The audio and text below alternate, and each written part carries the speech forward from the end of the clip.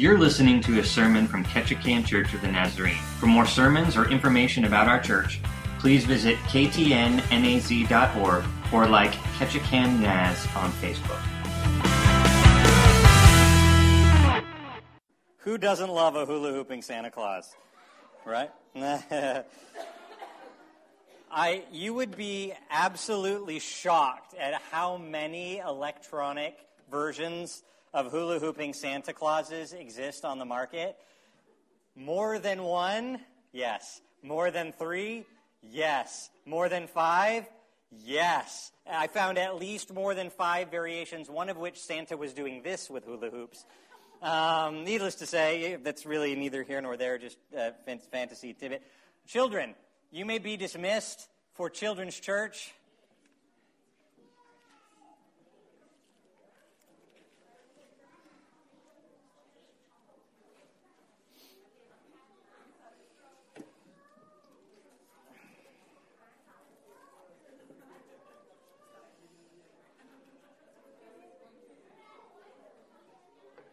It's a big crowd today. Pray for your Children's Church workers.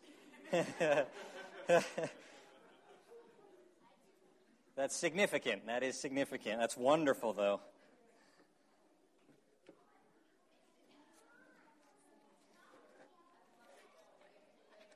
All right.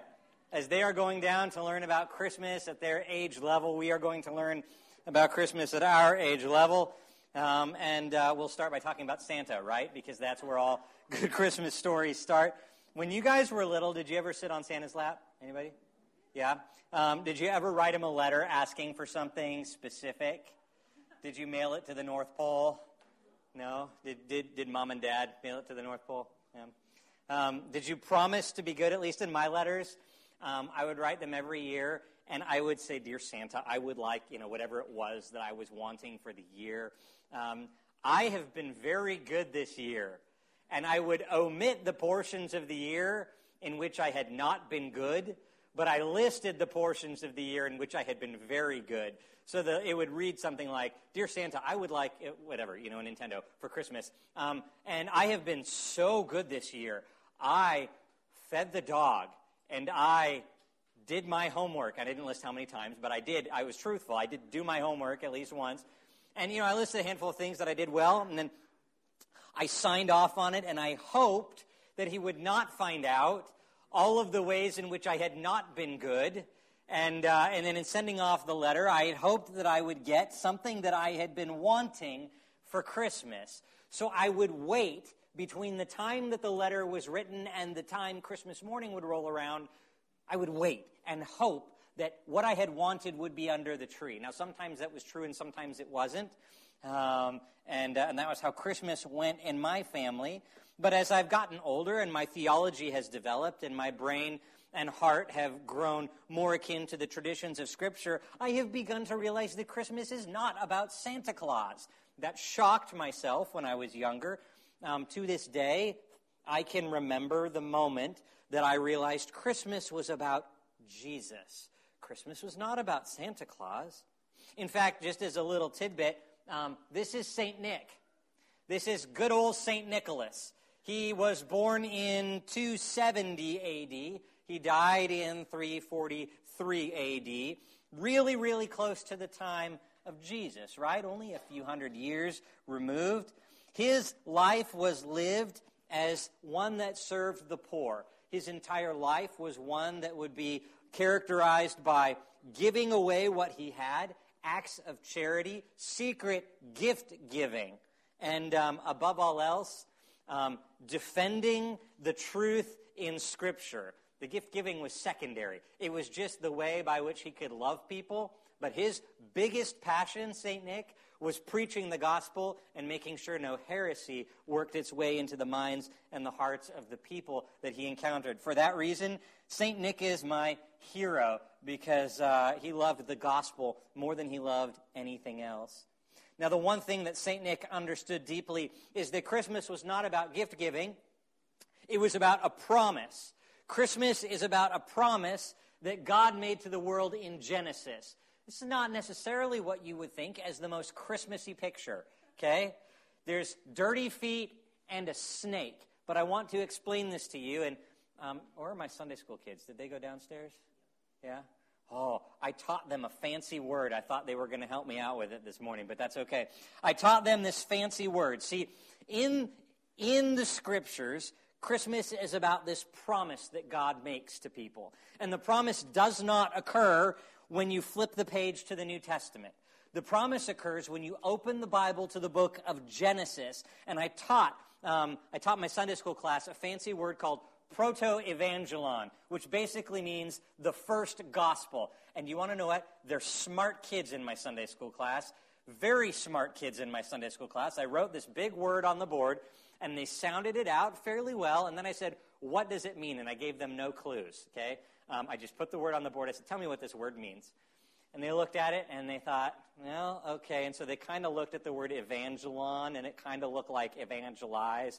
And so they kind of sounded it out, and they got the idea that it was gospel-related. And I was like, wow, that's smart. And I said, okay, it means the first gospel. Where would we find that? And they said the Bible. I said, yes, could you be more specific? And one of them said Genesis. And my jaw just literally hit the ground. I just was not expecting that kind of response. We have smart children who love the Word and are being taught well, not just by me, kind of haphazard sometimes, but by great people in this church that are teaching the Bible. Thank you for teaching the children. They figured out that the first gospel is actually in the book of Genesis. So we have the story of Adam and Eve, right?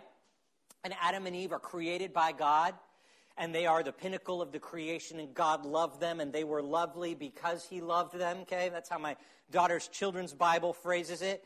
And they were in wonderful communion with God until one day, Satan disguised himself as a snake and entered into the garden and started speaking lies into the heart of Adam and Eve. And because of that, and they believed the lies, they partook of a fruit they were not supposed to partake in, and they sinned and fell before God. So now we have Adam and Eve in sin, and God's a holy God, and there's this problem. And so God sits down with his children like he does with all good parents who sit down with their children when they do something they shouldn't do. And they say, tell me what just happened here. Can we dialogue about the sin that is in your life? That's what God did with Adam and Eve. And immediately Adam said, the woman you gave me made me eat the fruit. And Eve said, that snake talked to me and told me to eat the fruit. And the blame game was going around, and God said, wait a minute. Let me get to the heart of the matter. The heart of the matter is y'all sinned, and there need to be some repercussions. So out of the garden you go. Childbearing is going to be difficult. You're going to have to work hard for your labor. He doled out some repercussions. And then he doled out some repercussions to the adversary of our souls, right?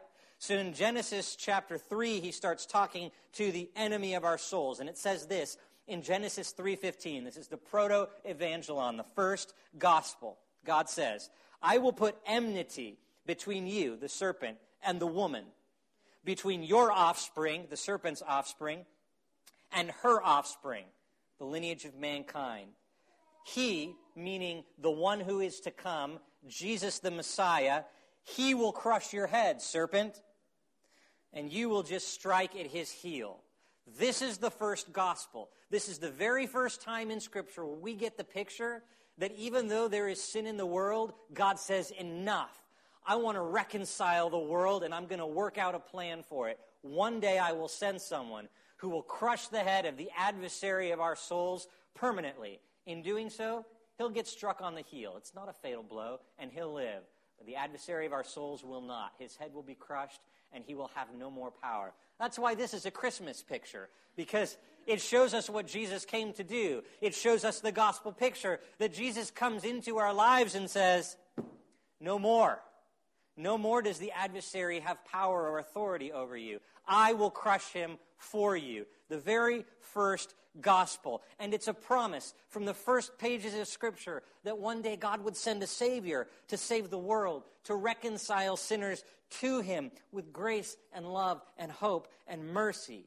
That one day the curse of sin would be broken, and we wouldn't be like Adam and Eve who run away from God when we sin, but instead we can run to God when we've sinned, knowing that we can be received and loved and welcomed and soothed and forgiven. And so many years before Jesus' birth, he made this promise Many, many more years before Jesus' birth, he continued to make promises. If you received the email that I send out during the course of the week, I shared a little bit of my musings about understanding the Old Testament using a hashtag phrase, gospel according to. Okay, it's my way of keeping track, my personal way of marking in my scripture the gospel according to Isaiah. So when I find Isaiah talking about Jesus, I hashtag it in my digital Bible, gospel according to. And then I can come back and find all of these mentions of the gospel throughout the Old Testament. And the list is growing quite extensive, and I shared some in my email this week. It is a beautiful picture. Page after page after page in the Old Testament, God reiterates this promise. I am sending a Messiah for you. I will crush Satan. Your sins will be forgiven. I promise we will work this out. Bear with me. I will solve this. And so we work our way down through time, and we've read in Scripture the past couple weeks that Jesus was born, and the angels testified to it, and the shepherds testified to it, and the wise men testified to it, and Mary and Joseph were just kind of in the whirlwind of it, experiencing it. And in all of this, at some point, God spoke to a single man in Scripture, and he said, listen, I've got something really exciting to tell you. And he made a promise to one man, a very specific promise, that one man would personally get to hold the baby Jesus before he passed away. That he knew that all of Scripture pointed to this moment, and that instead of dying before seeing that moment, he would get to see that moment in his own hands. And he would get to hold that baby Jesus and see his Savior with his own eyes before he passed away. He knew, because God promised to him at some point in his life, he could behold salvation, the one he'd waited for so long. That's the story we're going to read this morning. If you will flip with me we are in the Gospel of Luke. We are in chapter 2. We're going to start in verse 21, and we're going to read through verse 38.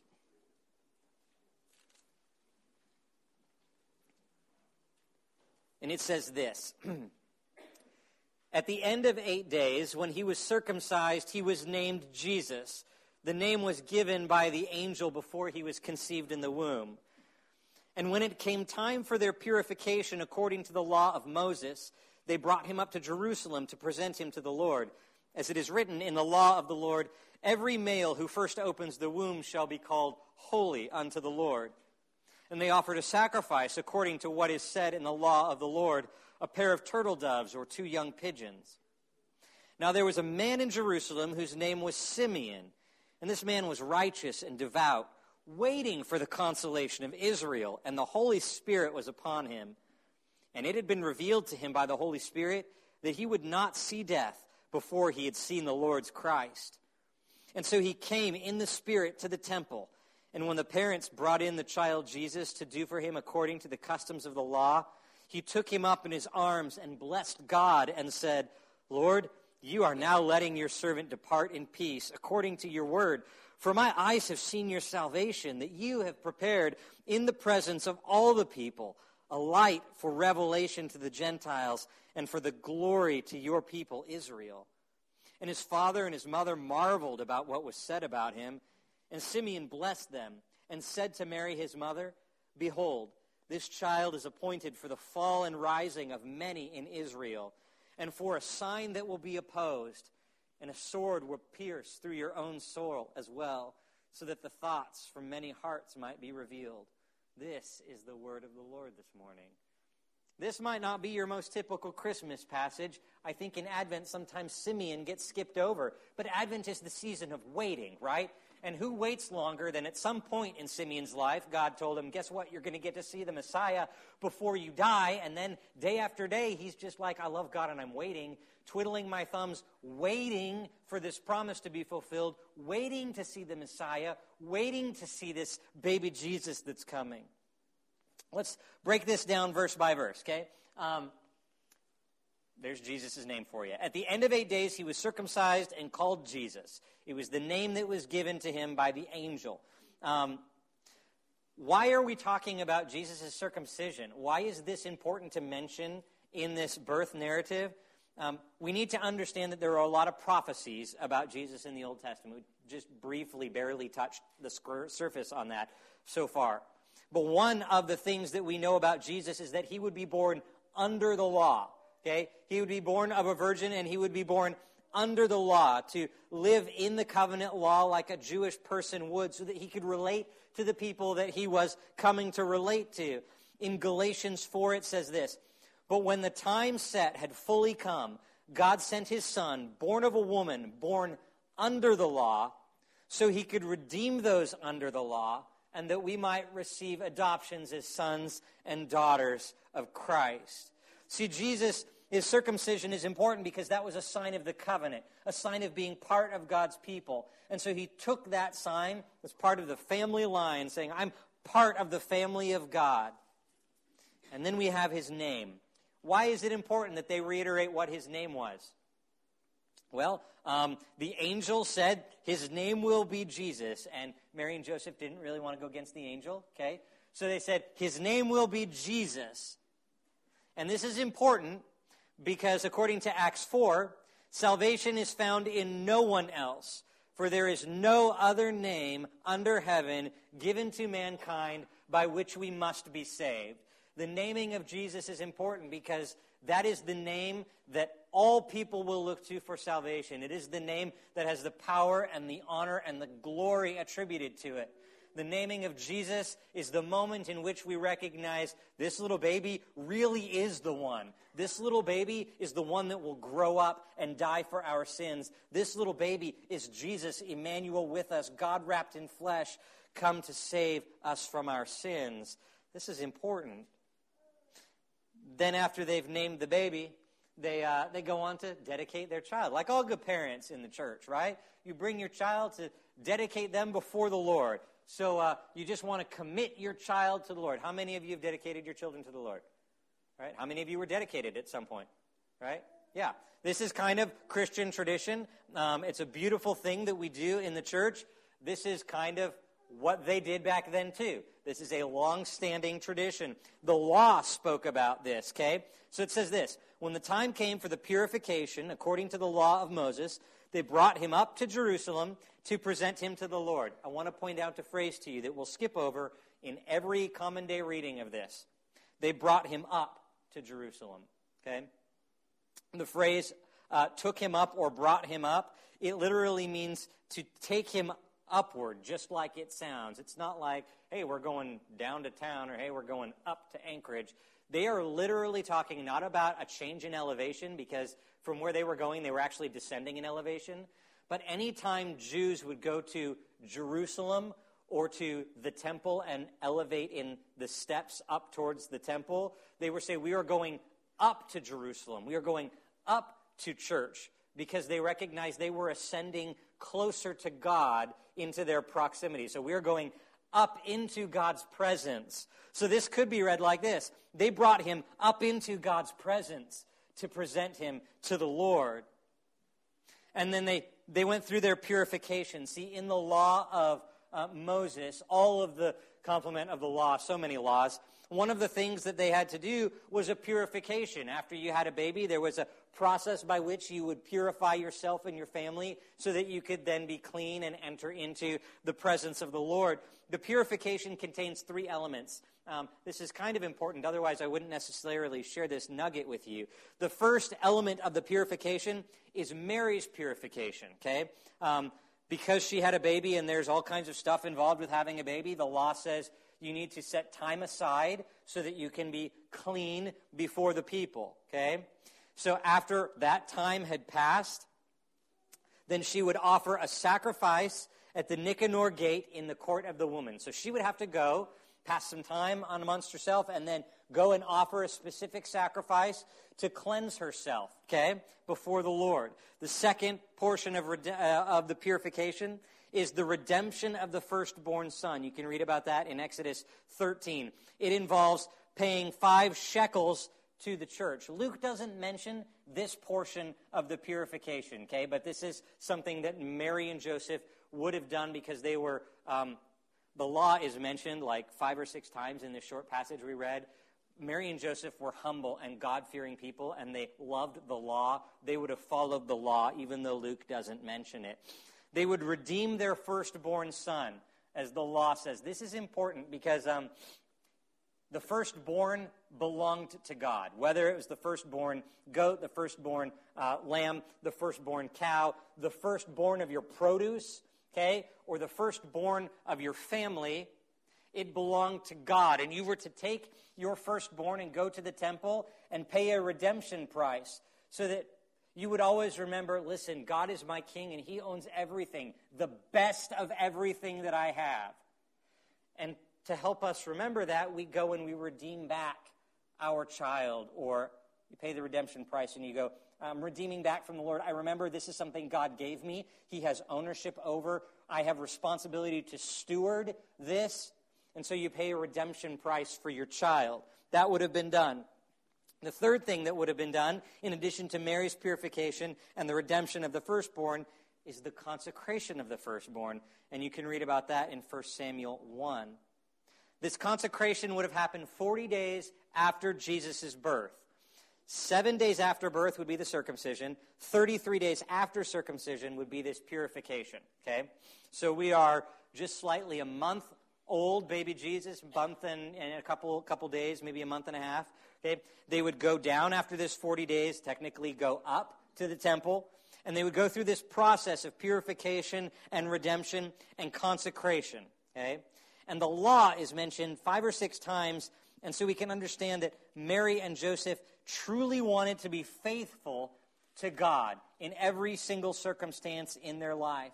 It says, it is written in the law of the Lord, every male who opens up the womb will be called holy to the Lord. And you are to offer a sacrifice according to what it is said in the law of the Lord, a pair of turtle doves or 2 young pigeons. You know, the law actually says that you're supposed to give a lamb as a sacrifice. Mary and Joseph only gave a turtle dove or perhaps 2 young pigeons.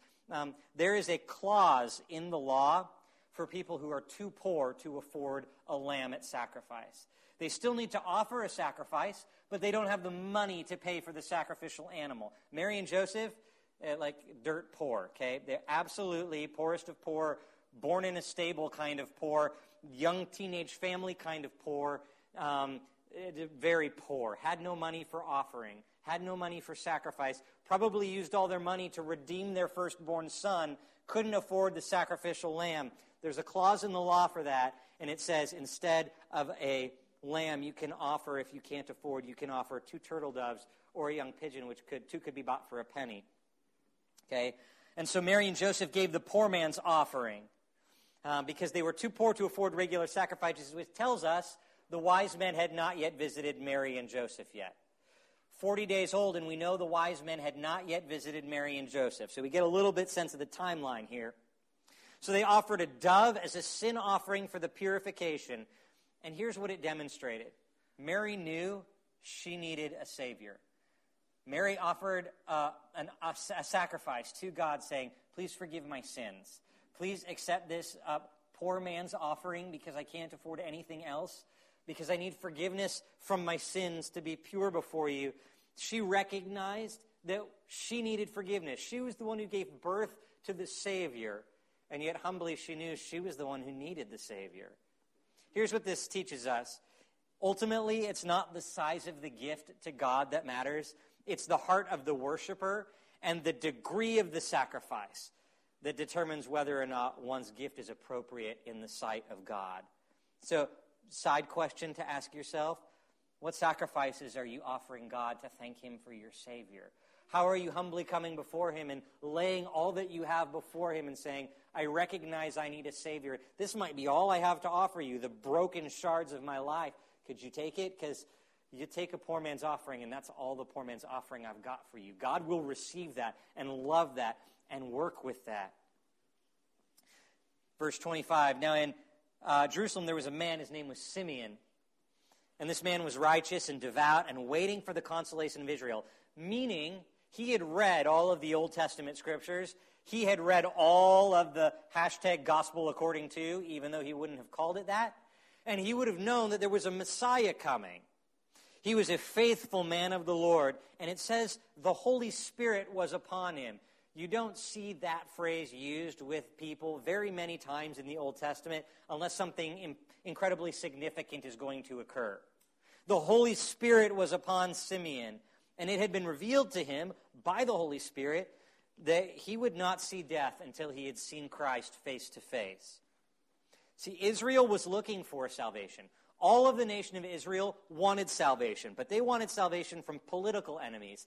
They wanted David's throne to be restored and have this great king that would sit on a throne and defend them and protect them from outlying nations politically. Simeon, on the other hand, was looking for the salvation of the soul. He was looking for the Messiah, not the king that would sit on the throne earthly, but the king that would sit on the throne heavenly. And we don't know at what point in his life God had come to him and said, "Hey, Simeon, I want you to look forward to this moment where you're going to see the Savior." But Scripture says he was devout and righteous and waiting. And we kind of get the idea that an old man waited a long time.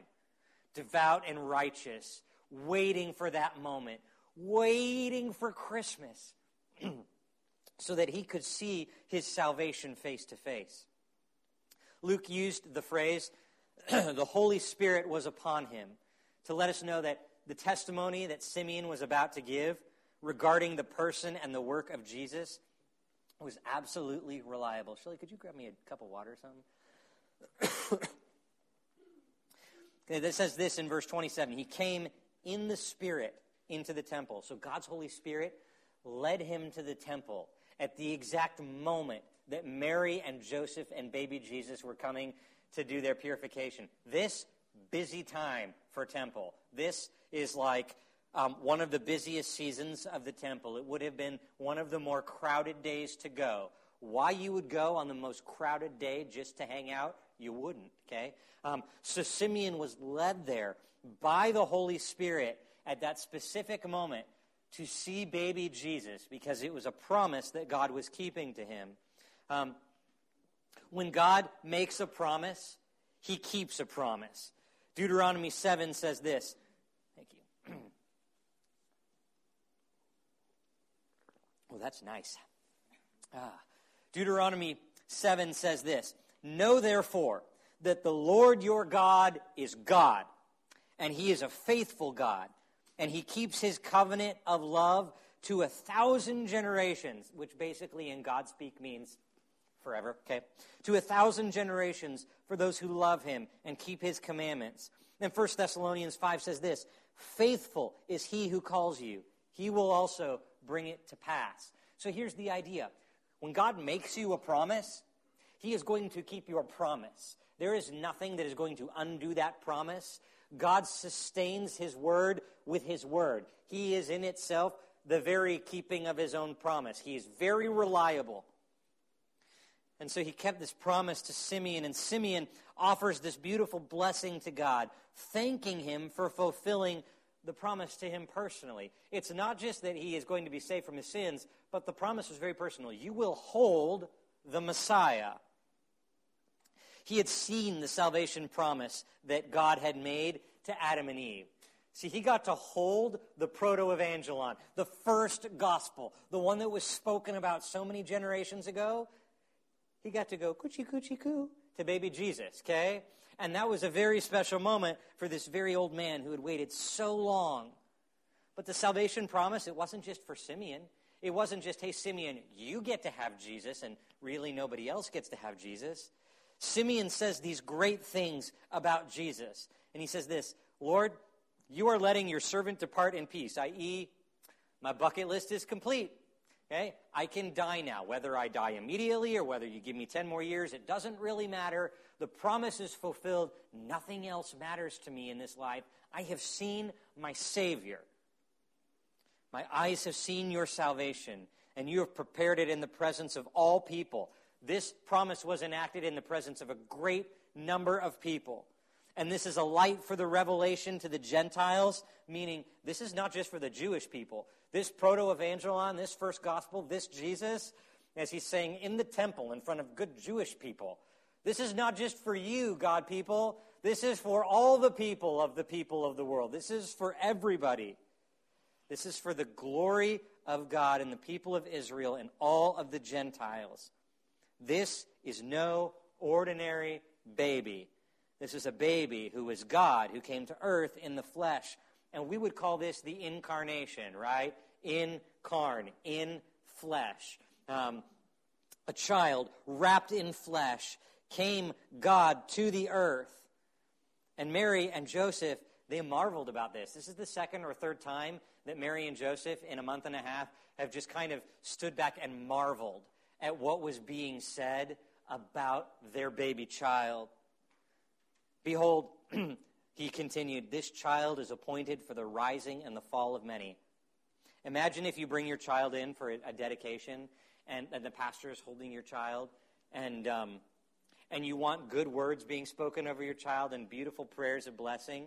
But imagine this old man full of the Holy Spirit picks up your child, and he says this. This child is appointed for the fall and rising of many, and for a sign that will be opposed, and a sword will pierce through your own soul, so that the thoughts from many hearts might be revealed. It's a cute little child you got there. It's kind of a heavy proclamation that he makes. It's a beautiful proclamation. He'll be a light to the Gentiles. He will draw people to himself. He will forgive the sins of the world.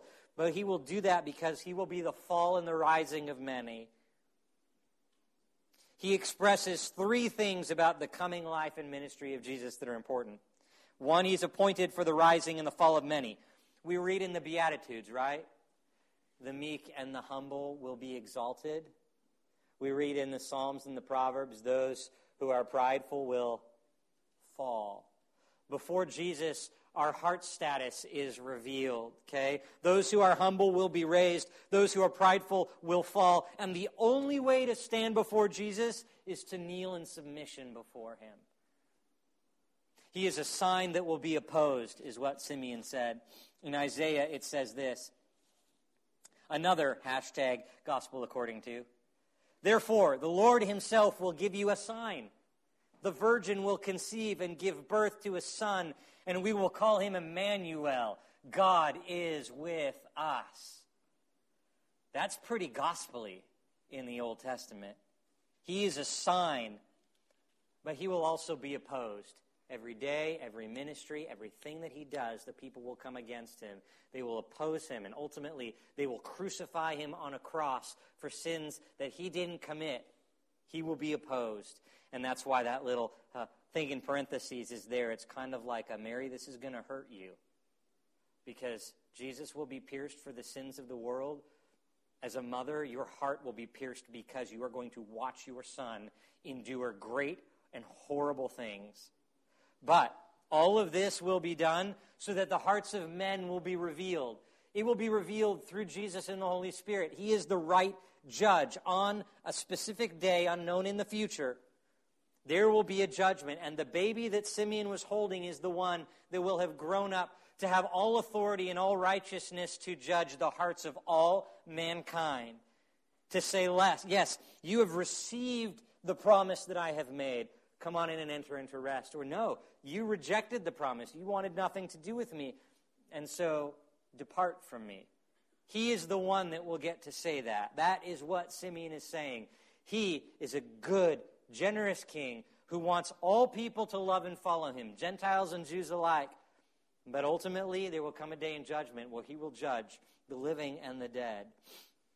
See, Christmas is about this promise that God made to the world. It started in Genesis, and then it worked its way down through history. It's kind of this theme woven throughout all of Scripture. And then he made this promise personal to one man named Simeon, who waited a lifetime to glimpse the salvation of his own soul and the promise of the salvation for the world. And upon seeing Jesus, he said, yeah, I can die a happy man. Nothing else matters because I've seen my Jesus. But that promise wasn't just for Simeon, and it wasn't just for the folks that were alive that day. That promise is for us as well. See, today we are recipients of the same promise. And unlike Simeon, we don't have to wait a lifetime to experience the joy of being with Jesus. Some of us do. Our culture says we've got time. But we don't have time. We don't know if we have time. Simeon knew he had time. Simeon knew his life would not end until he held baby Jesus. We don't have that virtue. Jesus has been given to the world, and the promise is ours right here and right now. We can take a hold of it in this moment. We don't need to wait a lifetime. Some people receive Christ on their deathbed. It's a beautiful and glorious thing that they do. But they have missed a whole lifetime of serving and loving God and the blessings that come with that. You know, we can take hold of the promise the same way Simeon took hold of baby Jesus. We can just reach out and see and receive Jesus just like he did. And Simeon's story asks us one big question and implies another. If God's promise is for you, and he is actively and continually offering you salvation, have you received that promise in your life? Have you believed that there is a God who loves you, who saw the separation between you and him that sin caused, that said, I don't like that. I want to fix that. I want all of that to be wrapped up in my arms and mended. I want to offer you forgiveness. I want to call you family. I want to work with you in your life so that you can live a holy and pleasing life, so that you can be filled with the Holy Spirit. See, unlike Simeon, we don't have to wait to receive that. We can receive that here and now. The implication is this: if you are a living testimony of this promise, if you believe that Christ, the Christ child, was the one who was born to live a sinless life and die on the cross for your sins and be raised again to give you eternal life, then you know its validity. And you know what the love of God means for your own life. You know what he has done for you in your life. And like I told the kids in Sunday school this morning, you are not to be a bump on a log. You are to be motivated to be like Simeon and to proclaim out loud the promise of God to all who will hear it. And what better time than Christmas to proclaim this good news? So here's a little exercise for you. Take in a moment, close your eyes, okay? Picture someone that you think needs that promise in their life. Take that moment, get their face in your mind, okay? Y'all got their face in your mind? Now, if you have their phone number in your cell phone, I want you to take your cell phone out, and I want you to text them something along the lines of, hey, I was just thinking about you. I'd love to invite you to the Christmas service we're having Christmas Eve. Something very simple. Be real to who you are. Use your own language. And do it right now. Take your phone out. Invite them to the Christmas Eve service. If you do not have a phone or do not have their number, that's okay. We've got invite cards up here. And right now, you can come forward and you can grab an invite card and you can purpose to give it to them this week. If you do not live near this person and they are not here, you can go to the back wall and you can grab a prayer card and you can write their name on it and you can ask God to intercede in their life this Christmas. You can put it on the prayer wall. You can pray for them. We will pray for them. And you can also just mention, hey, God loves you. Can I tell you about my hope? So I'm gonna do this while you do this, okay? And we're going to just take a moment in the service to do this. So y'all should either be texting or going to the prayer wall or getting a prayer card. It's acceptable to do this. This is good and holy, okay?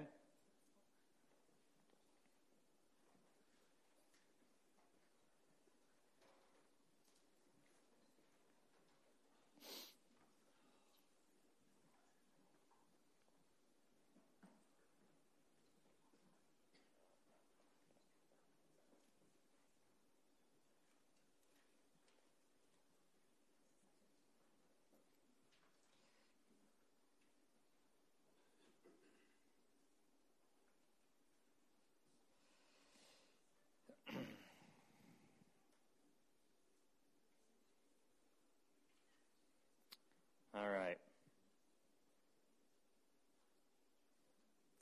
Mine is sent. So hopefully I get a response. That would be most excellent, wouldn't it?